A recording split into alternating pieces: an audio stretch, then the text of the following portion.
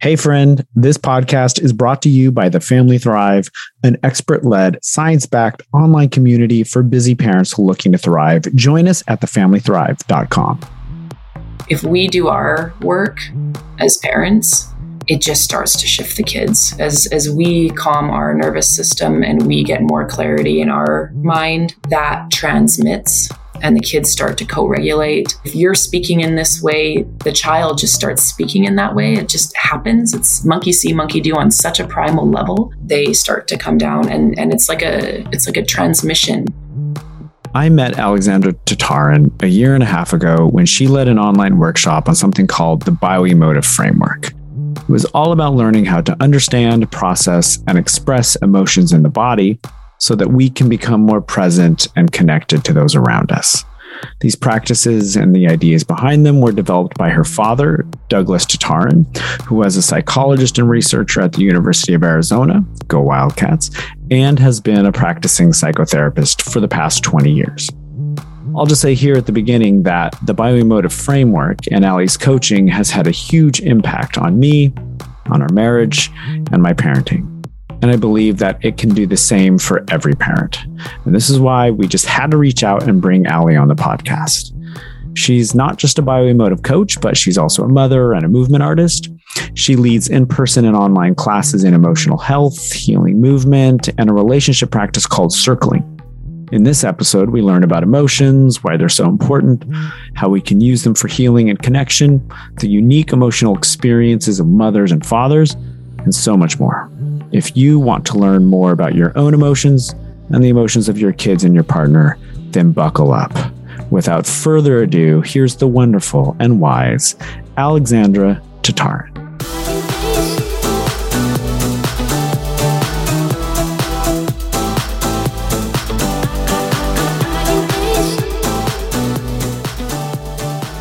You are, of course, a mother. You are a bio-emotive coach. You are a movement artist. And I want to talk about all of these and I want to talk about how they intersect. But I think before we begin, we should just talk about bio-emotive real quick. Like what is this word? I'm sure listeners are already feeling lost and confused. So maybe we can just start with bio-emotive. What does that mean? The Bio-Emotive framework or bio-emotive processing, bio, like biological, emotive, like emotion. And then we could probably stick in there rational. It's a form of therapy that my father came up with.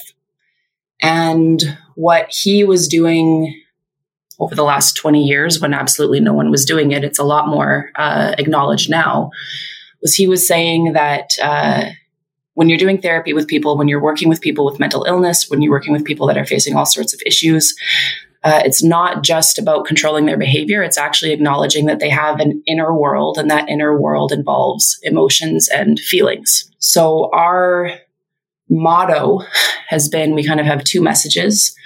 One, that emotions exist. So just do whatever you need to do. Go study whatever you need to study. Go discover whatever you need to discover. You have emotions. They're valid. They're real. Acknowledge them. Give them space. Go do what you've got to do to have that. And this is kind of where we start specializing a little bit more. Not only do emotions exist, they can be worked with, harnessed, and released in a way that you're not swimming in them endlessly. So that by actually consciously understanding your emotional system, you're not being unconsciously controlled by your emotional system, which means you're able to take way more conscious action and choices in your life. Our particular angle, which I'm really careful to acknowledge like all of the amazing emotional things out there, but we work really a lot on making sure that people are integrating the intellectual, emotional, and physical aspects of their being. And it really rooted in Gendlin's focusing, where you spend a lot of time, you tune into a different part of your body, your being. You just say, okay, what's the story that's happening here? What's hidden? Like what's the wounding that's hidden in this pain right here? And as you follow that process, you keep asking yourself, does that capture the essence of your pain? Or do you need to clarify it a little bit more? Yes. And so what you end up doing is you are getting more and more refined and articulate. So it's like, oh, it's not just that that person is really mean and I hate them and they're this and that. It's like, oh, when she spoke to me in this way, I felt really dismissed. Oh, and when I felt dismissed, it felt like she wasn't acknowledging that my perspective was meaningful. And when I'm not having my perspective acknowledged as meaningful, it goes even more deep, right? And so you keep following that thread until you basically find the like aha moment. That is a beautiful explanation, because as you described that, I recognize that's exactly what we did together. Like, you helped me clarify a lot of just these emotions that felt just big and kind of just like a wave. And I was like, so much of, I think, mental health and also the mindfulness, kind of mainstream mindfulness, at least as I had experienced it before Bio-Emotive, at least for me, came across as let the wave pass. Is there a way just to let the wave pass? Or can you just bring your attention back to the breath while the wave, comes and goes? And what I loved about the Bio-Emotive approach was like, oh, no, the wave is like, that's where the gold is. Like, that's where, keep following that. And then you're going to come across treasure. Yeah. And it's a good capacity to be able to let the wave pass. Like, I will say, like, develop that capacity for sure. But there is treasure in those waves. Exactly. And like, I'm talking about this as like broad strokes as I can, like not getting into theory, not getting into nuances, but it's like, what's the true essence? And yeah, inside those waves, you can take the time and you can discover it goes back to a little pin root. And if you can find that, you can pluck it out and suddenly you're like, whoa. And what I'll also comment is, so there's an element of this work that is unique to kind of like what my dad figured out and blah, blah, blah. But there's another side of it where it was like, he just sort of started to notice, oh, there's a pattern that when you're doing deep healing work that everyone's going through, they're just going through it haphazardly. The body knows how to heal if you actually just let it. And what is the most natural thing in the world to do? Get really annoyed, start talking about it incessantly, going on about it until you randomly say the thing that makes you burst into tears and someone hugs you and then you cry and then you're over with it and you're like, oh, I just feel so much better. Thank you so much for listening to me. Right. And so it's like that really silly, easy cycle.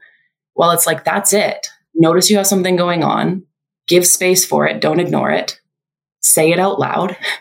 Cry it until your body gets rid of what it needs to get rid of and feel the release. Any other healing modality you do, you're going to realize, oh, we've just been skipping a step, or, oh, we've just been bypassing one little area. So it's really brilliant. It's really beautiful. Absolutely. Oh, yes. This all feels very familiar. And I've attempted to weave this into my own daily mindfulness practices. Like, all right, now I'm feeling activated. All right, can I now take these steps to talk about it? Can I let these emotions come up? Can I get more precise around them? And then can I physically express them? Like, that was a huge key for me. It's like, oh, I've been living my life in my head so much that I just assumed all emotions were just these mental products. And then to really have this awareness of like, oh no, these emotions are physical. Like these are absolutely in my body and they need to be expressed physically as well. Whether it's, something as small as just a deep breath and a sigh, or something as big as sobbing.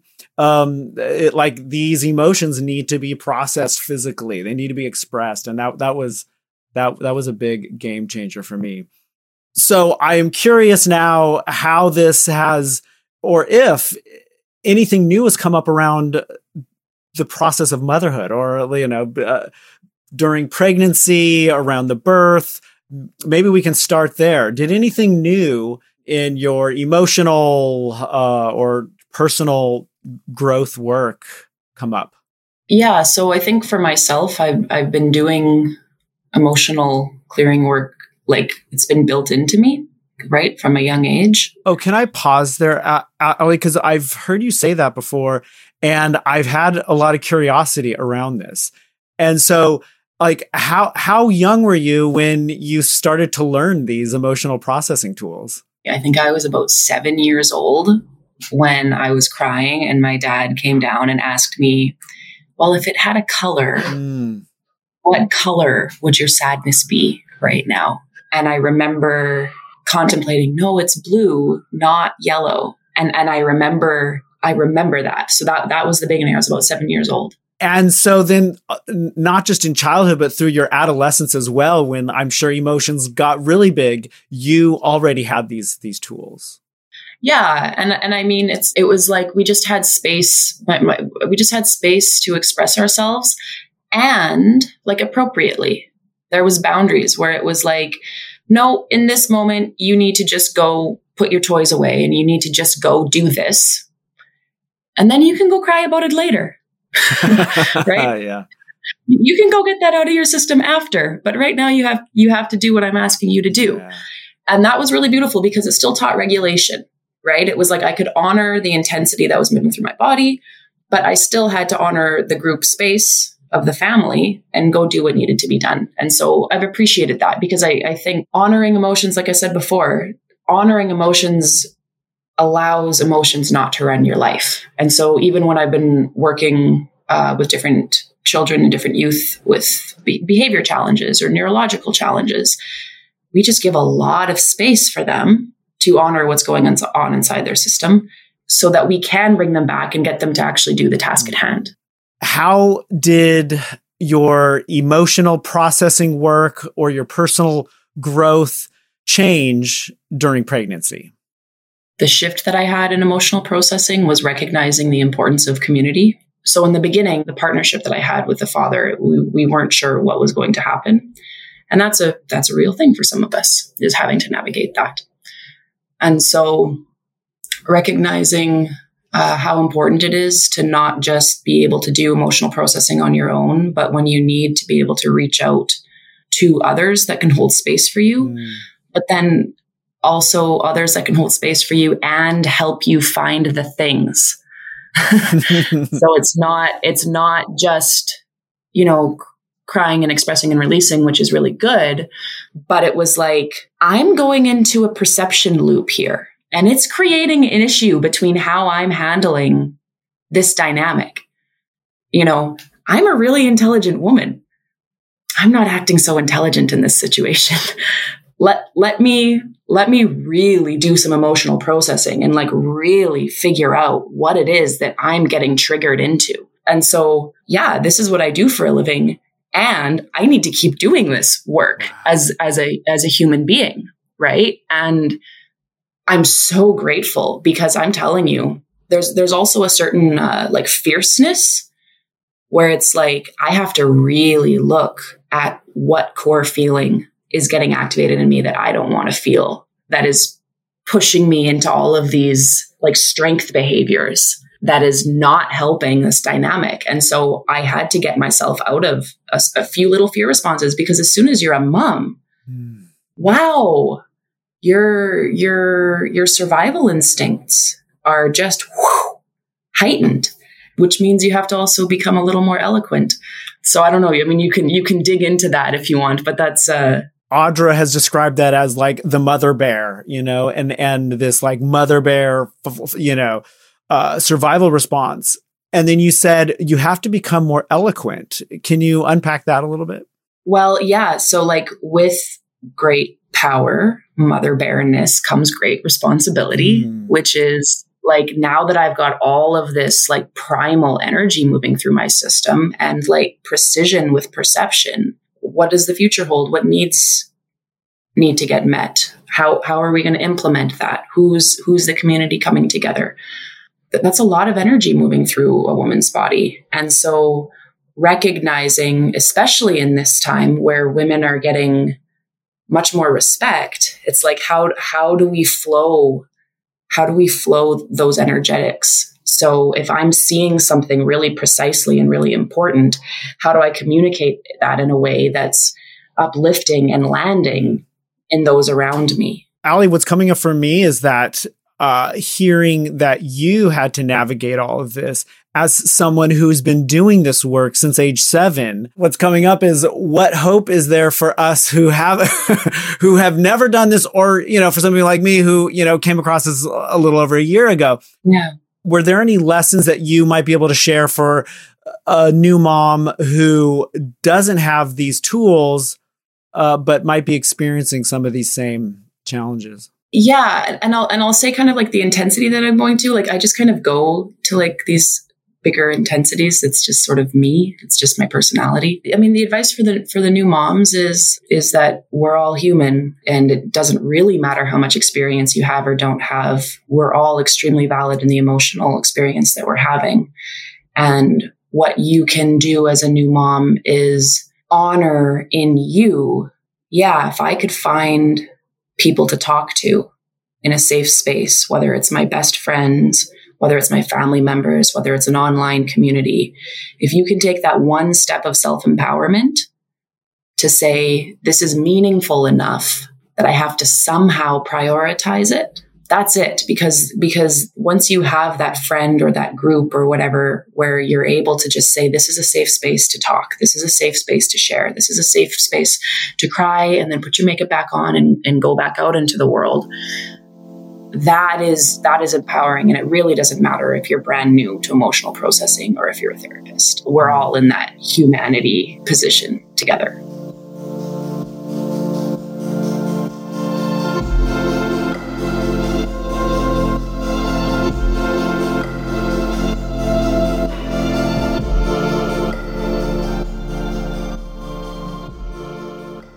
A decade ago, Audra and I received news no parent ever expects to hear.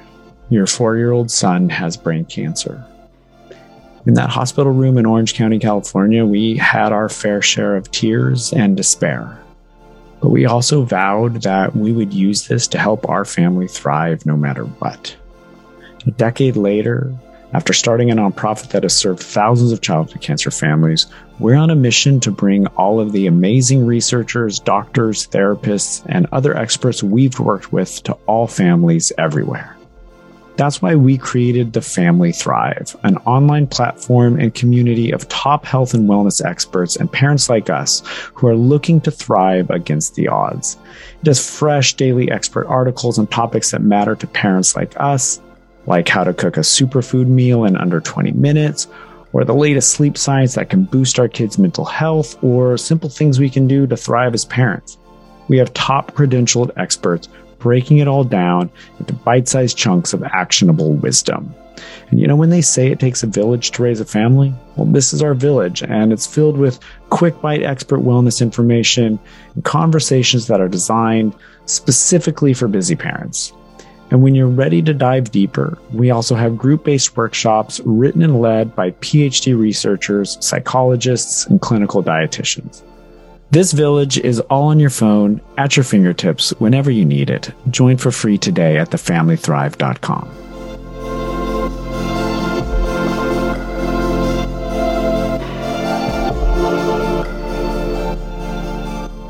So the birth comes. Were there any experiences around the birth where you had to draw on your emotional processing tools, or was it more of a instinctual thing where you just kind of went with the flow? I wouldn't say I had any specific emotional processing experiences during the birth, but in the communities that I'm part of, there's a lot of emphasis on natural and at-home birthing. And that wasn't a process that I went through. I went to the hospital and I was taken care of very, very well in the hospital.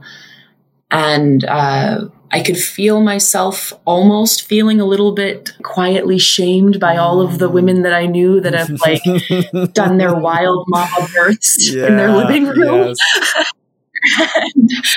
And I just said, I'm here at this hospital and I have got 7 nurses, these amazing women who have all gathered here to make sure that me and my baby come through this together. And I am going to give all of that over. I'm going to trust these women. I'm in their turf. I'm in their territory. They were all really kind and loving to me. And so again, it was sort of that attitude of community, but there was an emotional ache that I had to say, no, I'm not going to let that get under my skin, And so I had an amazing birth experience. So this is an aspect of parenting that is unique, I think, for moms, as I remember Audra experiencing some of this around having to have a C-section, and it was planned. And so like it, because of medical necessity, it just had to happen. And there was a feeling, it's just like this subtle, like, not doing it the natural way. Like, and then, around breastfeeding and then adding in formula. And so there were all these things that as a dad, it was like, it didn't register at all. It was like, who cares? Like, I mean, we have a healthy kid and like, and if we supplement, the breastfeeding with the formula, like who cares? But it was this whole, now in retrospect, with Max is now 14 years old. So it was a long time ago, but there was this whole emotional world that Audra was experiencing that I had very little awareness of. What I'm hearing for you is you were able to not just shake off some of those judgments that you might be perceiving, but then you also were able to look at your current situation with these nurses and this community that was there to care for you in the hospital as well. I wonder if there's been any other experiences like that where you've been able to navigate those social judgments around motherhood. It's like there's this interesting balance between it's like, I mean, there's research, of course, right? Like if you do it this way, then this is proven to show this and blah, blah, blah, blah, blah. And so this is why it's ideal to do, all of these sort of things. But the way that I see it, like for the breastfeeding example, is we know so much that if you're one of the families where circumstances happened, whatever it is, whether it's, pressure on the mother, whether it's biological issues with feeding, whatever it is, we have enough knowledge now that we can say, because there was this thing that we had to overcome at this time, we can recognize the impacts. And so we can use all of our resources and understanding to kind of make up for it in a future way. So if there's some sort of, I mean, I'm kind of thinking about that a little bit more behaviorally, but there's like this dual, all women should be empowered to do as they want to do as mothers. But if you don't follow it the right way, we are subtly going to have an issue with how you're doing it. And so it's like you're getting these mixed messages. But then again, this kind of goes back to if you can recognize in yourself, oh, the way that woman or the way that worker said that to me, it's triggering some of my own insecurities around this, and this. I can acknowledge that I've got, these little wounds where I want to be seen as the perfect mom because I want to be seen as significant in all of these stuff. You can just kind of quickly jump past it and say, and I'm not perfect. And I'm okay. I don't have to be perfect. And I think you do kind of have to be tough as a mom. And that toughness hopefully doesn't translate into like inflexibility, right? Where you feel safe enough to still learn. But there is a certain, I'm doing it this way. And maybe no one here agrees. And maybe I'll change my mind tomorrow, or I'll educate myself and I'll do it differently tomorrow. But like in this moment, this is who I am. This is what's happening. And my kid is going to be okay in the long run. And really kind of keeping that long-term view, because like, otherwise you're just going to start obsessing over every little thing. And you're not, this is the essence. Oftentimes we're not actually caring about what the kid needs. We're caring about what people are thinking about us as parents. So it starts, in the womb and then throughout the rest of their lives. Cause it's this, I mean, all the way up through what college did your kid get into, So absolutely. Absolutely. Oh, so there's a lot of, emotional processing and self-awareness work that parents can do all the way through that, can pay dividends.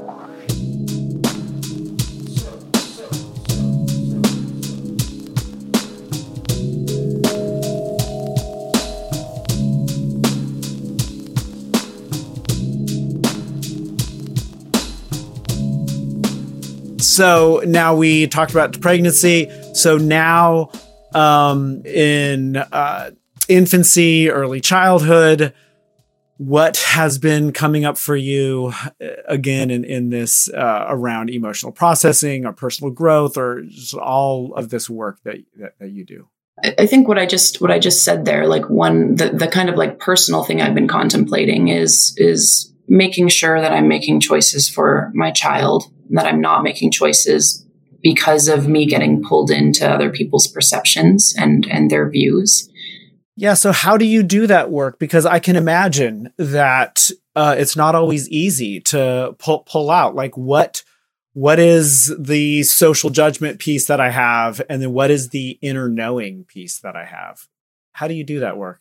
Well, for me, it's like the inner knowing is, my kid is good. I'm going to somehow screw my kid up no matter what I do. So give her the tools to be able to feel empowered and strong enough and love herself enough and love me enough that when she needs to go get therapy and figure out whatever, that she can, that she'll just be like, yeah, this is part of life. And what I have been thinking a lot about is I'm that kid that liked going to school. I liked having the consistency. I liked having, now we take a break. Now we go to recess. Now we come back. Everyone stands in line. There's a beauty to like, let's all walk single file down the hallway. And even as a actor, a theater performer, a sports player, you start to love, like, let me surrender my own will for the greater of the group, right? Let me play my role really effectively so that the larger whole can accomplish something. So I love that. But what I'm recognizing is the way we were raised was, you kind of like did what you were told. You did what you were told, and you would override, it doesn't matter if you have a passion about this is what needs to get done. And this was, I grew up in a small town here in Manitoba, Canada. So I don't know what it's like in other places, but there was a bit of a strictness. But what I'm seeing is we are moving into a different world where children need to be strong enough to say no. When kids start saying no to their parents, it's terrifying. Kids have a lot of power, right? And as parents, we have to somehow direct that energy for them to stay empowered, be able to say no, right? As a young girl, no, this is my body, not yours. No, you can't, no, you can't do that. Like somehow we have to bring in that no without egocentricness. And so what I'm really exploring is there were things that I valued growing up as a child, but with my daughter, I'm like, I'm going to have to give her more freedom than I had, because she's going to be living in a world where she has to take charge and she has to take the lead and she has to be able to negotiate. So when I grew up, it was like, don't negotiate with me. Just do as you're told. This is what you're going to have. With my daughter, I'm like, no, she's going to have to learn how to negotiate. She's going to have to learn how to like say, well, mom, maybe if you did this and this, then I'll do this and this. And that's a very big mindset shift for me to say that's actually a life skill that she could be having. Wow, that's powerful. I remember taking a sociological theory class over 20 years ago, and we were reading this book by this sociologist who argued that one of the key differences for kids growing up, he used the term in modernity, but we can just say, these days, as opposed to 100 years ago or almost any time in the past, is that our ancestors had identities and roles that were just given to them. It was like, hey man, your dad was a cobbler, you're going to be a cobbler, and your dad went to this particular church and that's what you're doing. And it wasn't even a question. And then he says, but today, it's not just that, we have choices or we get to have choices. No, we're forced to have choices. And that landed on me like, no. Like you don't have a choice. You have to choose. because your role, your identity is not given to you. And so that, I really like what you're saying, but it feels, oh man, it feels like such a rocky parenting path. Well, it's keeping me humble. It's keeping me humble because I have been that person that's kind of like been like, well, this is not how I would do it. And over the years I've gone, I've kind of watched some of these kids grow up and they're like really confident, self-empowered kids. And so like, maybe it wasn't so bad that they were like this when they were younger, because it kind of started to work out as they got older. So you do have experience in foster care. And so you do have experience with children, as you said, it was primarily ages 7 to 12.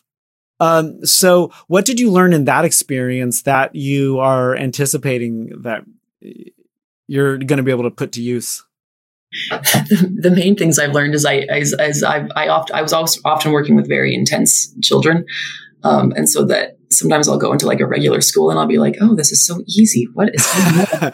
Yeah. I think I just learned a lot about behavior and the mind working with these kids, and so much of what's going on in the kids. If we do our work as parents, it just starts to shift the kids as we calm our nervous system and we get more clarity in our mind, that transmits and the kids start to co-regulate. They start to come down and it's like a transmission. If you're speaking in this way, the child just starts speaking in that way. It's just like, it just happens. It's monkey see, monkey do on such a primal level. Like if you're doing your work, I mean, that's such a luxury oftentimes to be able to do personal work and self-reflection. So I don't want to throw that out there lightly, but if you are, the chaos that's kind of going on inside of our systems is the chaos that's manifesting around us.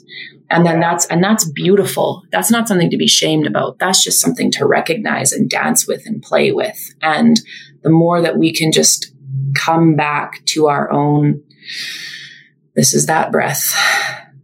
This is the chaos. This is my next step. And I don't have to know what my next step after that next step is. That is what calms a kid right down. So, Allie, one thing that I experienced after doing work with you in the Bio-Emotive framework is, actually, the interesting thing, I think on the first session that we had in that workshop, I remember it. I described being triggered by Max, like the day before. There was some dispute around video games in the morning before school, and I was triggered and I got upset and so I kind of have that as a marker for me. And what happened over the course of several months after that was my experience, and I now have the reflection of Audra and the kids that this is what they experienced as well. Being able to get closer to my own challenging emotions and to dig in and to really feel them and to process them. And then what felt like, a wave that was just going to crush me, eventually I would see, oh, it's not going to crush me. Like I can actually, go through it and actually learn more and be even fuller on the other side. That I was then able to hold space or just be comfortable with my kids' difficult or challenging emotions. And so I was no longer trying to shut their difficult emotions down. I was able to actually sit with them, or like you described with your dad, instead, like I can imagine a dad, just a typical dad who isn't a psychologist, who doesn't have a PhD, who would say to the kids, stop crying over the blocks or just, calm down. And instead he came and was like, no, let's explore these feelings. And so I really recognize what you're saying about this, let's say monkey see, monkey do, of like, if I'm more regulated and this calmness is going to kind of percolate outward. But there was this other piece that just totally surprised me, that the more I'm comfortable with my own challenging emotions and my own triggers and my own internal junk. Like the more comfortable I am with that, then the more comfortable I am just being with my kids' internal junk and just letting it be and letting it express itself and just being here for it instead of trying to squash it. Behind every crazy behavior, there's a feeling. Yeah. And so instead of squashing it, can we like let that feeling come forth? And can we hold space for it? And can we talk about it? So one thing I want to make sure that we talk about. So we've mentioned your work as a bio-emotive coach, or for listeners who might have just like skipped ahead, an emotional processing coach, and then a mother, somebody who has worked in the foster care system in Canada. But then there's this other identity that you have as a movement artist. And so I want to know, first of all, what is a movement artist? I work teaching and performing movement, expressive movement, healing movement, and also performative movement. Kind of the other life that I've had has been as a performer. But as a performer, I've always seen how powerful expressing myself through my body has been. So through dance, but I would never call myself a dancer because that's just like a whole other, it's just a whole other world is to go into that. It's more of a performance artist. During my years training in theater, basically I got to get exposed to all sorts of just wacky modalities through movement. So what I started to discover as a performer was that the time that I would take to do all of these like performance practices, this was the difference between me being able to have a space to safely express really, really, really deep emotional states that didn't have a place anywhere else. So I was getting to have really powerful cathartic releases through these trainings. And I started to recognize, oh, other people need to be able to do this. When you're working as a performer, your body is your instrument, and you need to clean out your body. So you need to get rid of the blocks. And that means learning how to like unlock where the tension is and release it in a really, really effective way. So now kind of the other side of the work that I do is how do we take the heaviness of your day and how do we let that go on the stage? How do we perform it through our bodies? So this work is done on a stage.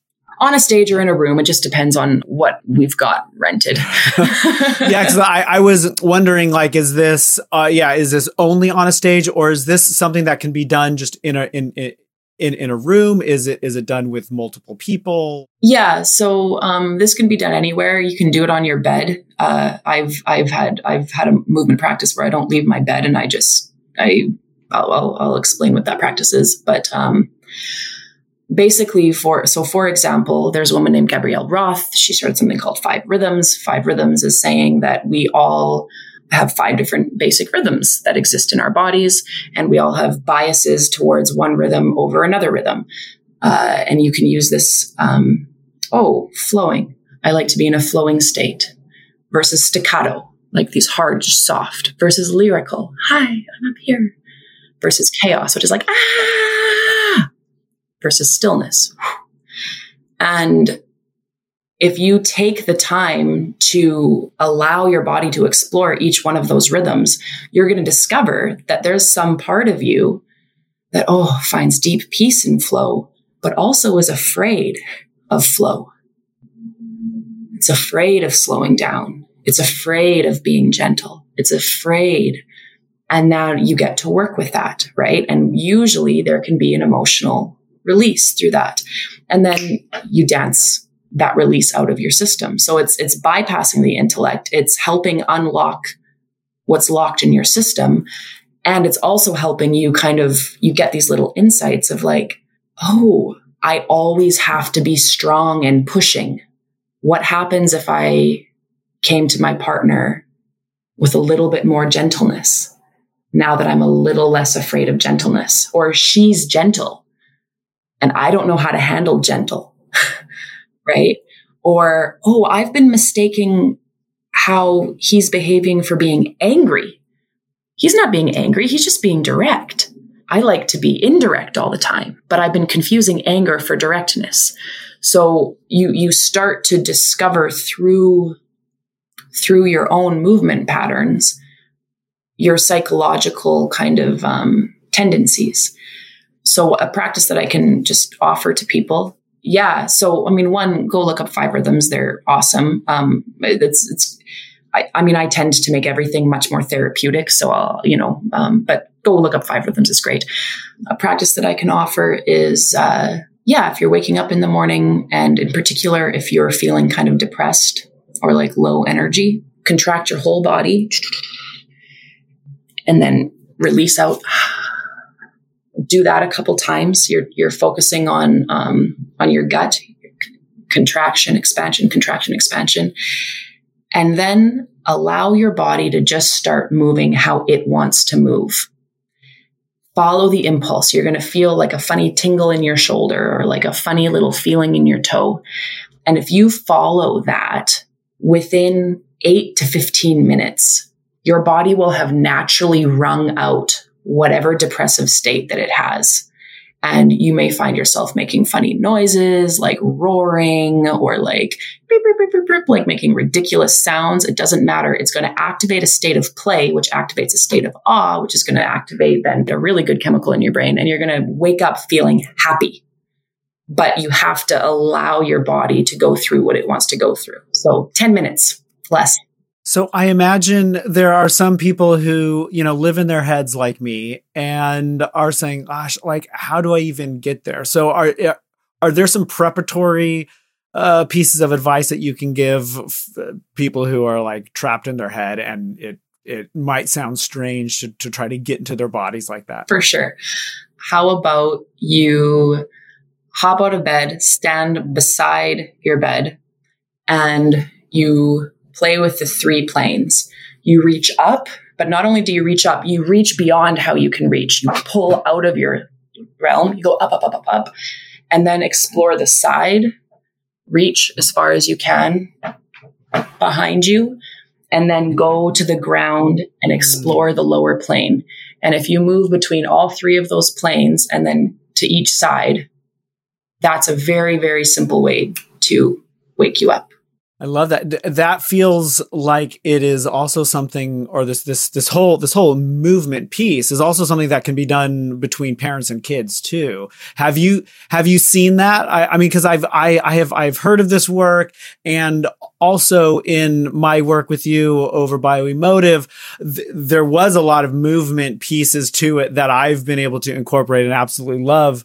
But I'm not aware of bringing this into maybe like a parent-child practice. Yeah. I mean, like I stuff off the top of my head is just a good mirroring game. So sit with your child, make eye contact, kind of be with the like gigglies that are there. And as you're present, then you just wave one hand and have your child follow.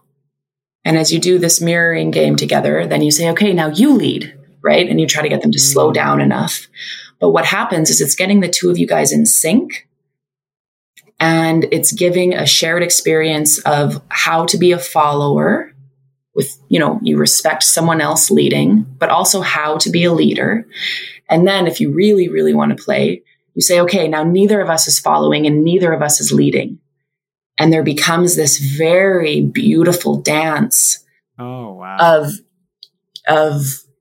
who is leading, who isn't. And it creates such a state of peace, and it can be silly. You can go really, really fast. Okay, now go so fast. And then everyone just falls apart. I love that. But it's the simplest thing you can do. It can be your shared meditation experience in the mornings. It's great. All right, Alex. So I want to wrap up this part by asking about teens. We're doing a workshop right now on parent-teen communication for the Family Thrive, working with several therapists on this, and just really getting into the idea that it's like it's a really new space, because I mean, it is this like transition between childhood and adulthood, and so much is happening. Do any of these practices change? Is there anything special to bring into the teen parent relationship? So I'm definitely not a teen expert. I will definitely say that. And what's happening in the teenage years is youth are developing a relationship to their own authority. And so what's happening is we're all having to navigate my authority versus your authority. How do I keep my authority while you're still developing your own inner authority? And so there's a negotiation that's taking place. When you have kind of like the super rebellious aspect of teenage life, that's them learning their own authority. And sometimes they're having to push up against really serious extremes for them to know where they end and the world begins. And so, yeah, I mean, you're not going to get everything right and perfect, but you can push back, hold that strong boundary, and give a space for negotiation. How can they get further next time? So, because what's happening is they still have to honor and respect the whole and the collective. And what we as parents is we are representing the whole and the collective. So we're having to say, yes, you're an amazing individual. Yes, you're stepping into your power. And you somehow have to hold some sort of regard for the larger group, because it's not just about you. And you're just going to be in a constant back and forth in that. It's a negotiation, right? And depending on if you want your kid to be an entrepreneur and in all of these crazy leadership positions, well, like it or not, you probably want them to learn how to lead, right? And give them that space if that's what their disposition is, even if it's really uncomfortable for us, right? So this is part of that, we're living in a new era, and we want to give space for our kids to step into those capacities. Are there any important differences in emotional health practices for moms versus dads? Are we basically working off the same template, or is there something special that moms need to be aware of versus dads in taking care of their own emotional health, growing emotionally, emotional processing, the whole thing? I wouldn't state, moms versus dads. What I would state is some of us are more insight oriented and some of us are more deep expression oriented. So maybe women are more deep expression and maybe men are more in their head and insight, but of course it can be vice versa. So, if you are someone that already has access to your emotional system and you're already big and you already cry and you're already, yelling and you're already in that kind of like big way, well, then you do your emotional processing in such a way that helps calm those intensities, right? You're learning how to kind of self-regulate, bring it down. You're figuring out, I'm in this activation, which is causing me to act like this. Give me a minute. Let me go work it out. So that's important. If you find yourself always repeating the same sentence, there's something that you haven't resolved in yourself, or there's a dynamic between you and your partner, you and your kid, that you have to look at. It just says that there's something there. But on the flip side, if you tend to be more insight oriented, then you want to be able to open up more of that emotional expression. And the advice for that is go for a long drive. Maybe you're on the freeway and let it out. Yell at the top of your lungs. Yell at the top of your lungs until your body feels at peace. Once your body feels at peace, you're like, oh, okay, glad I got that let out. Or, do that sports thing that you're doing. But when you're doing it, consciously take the emotion from the day that you've kind of locked off and put it into that run, like channel that emotion. So some of us are more cut off from our emotions and we need to learn how to shake it up and open it up. Some of us already have a lot of access to it, and it's more about refining those intense spaces. Love it. And Love it. both are great. Love it. Love it. Thank you.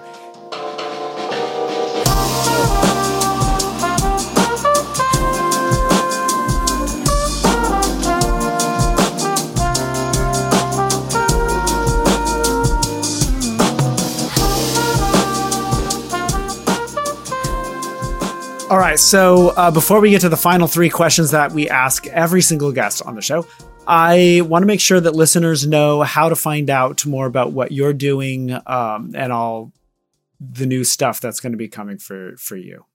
Yeah, please. My website is Hoji Alexandra, HojiAlexandra.ca, hojialexandra.ca. And that's where you'll get my movement stuff, my circling stuff, my communication stuff, just all of the things that I do.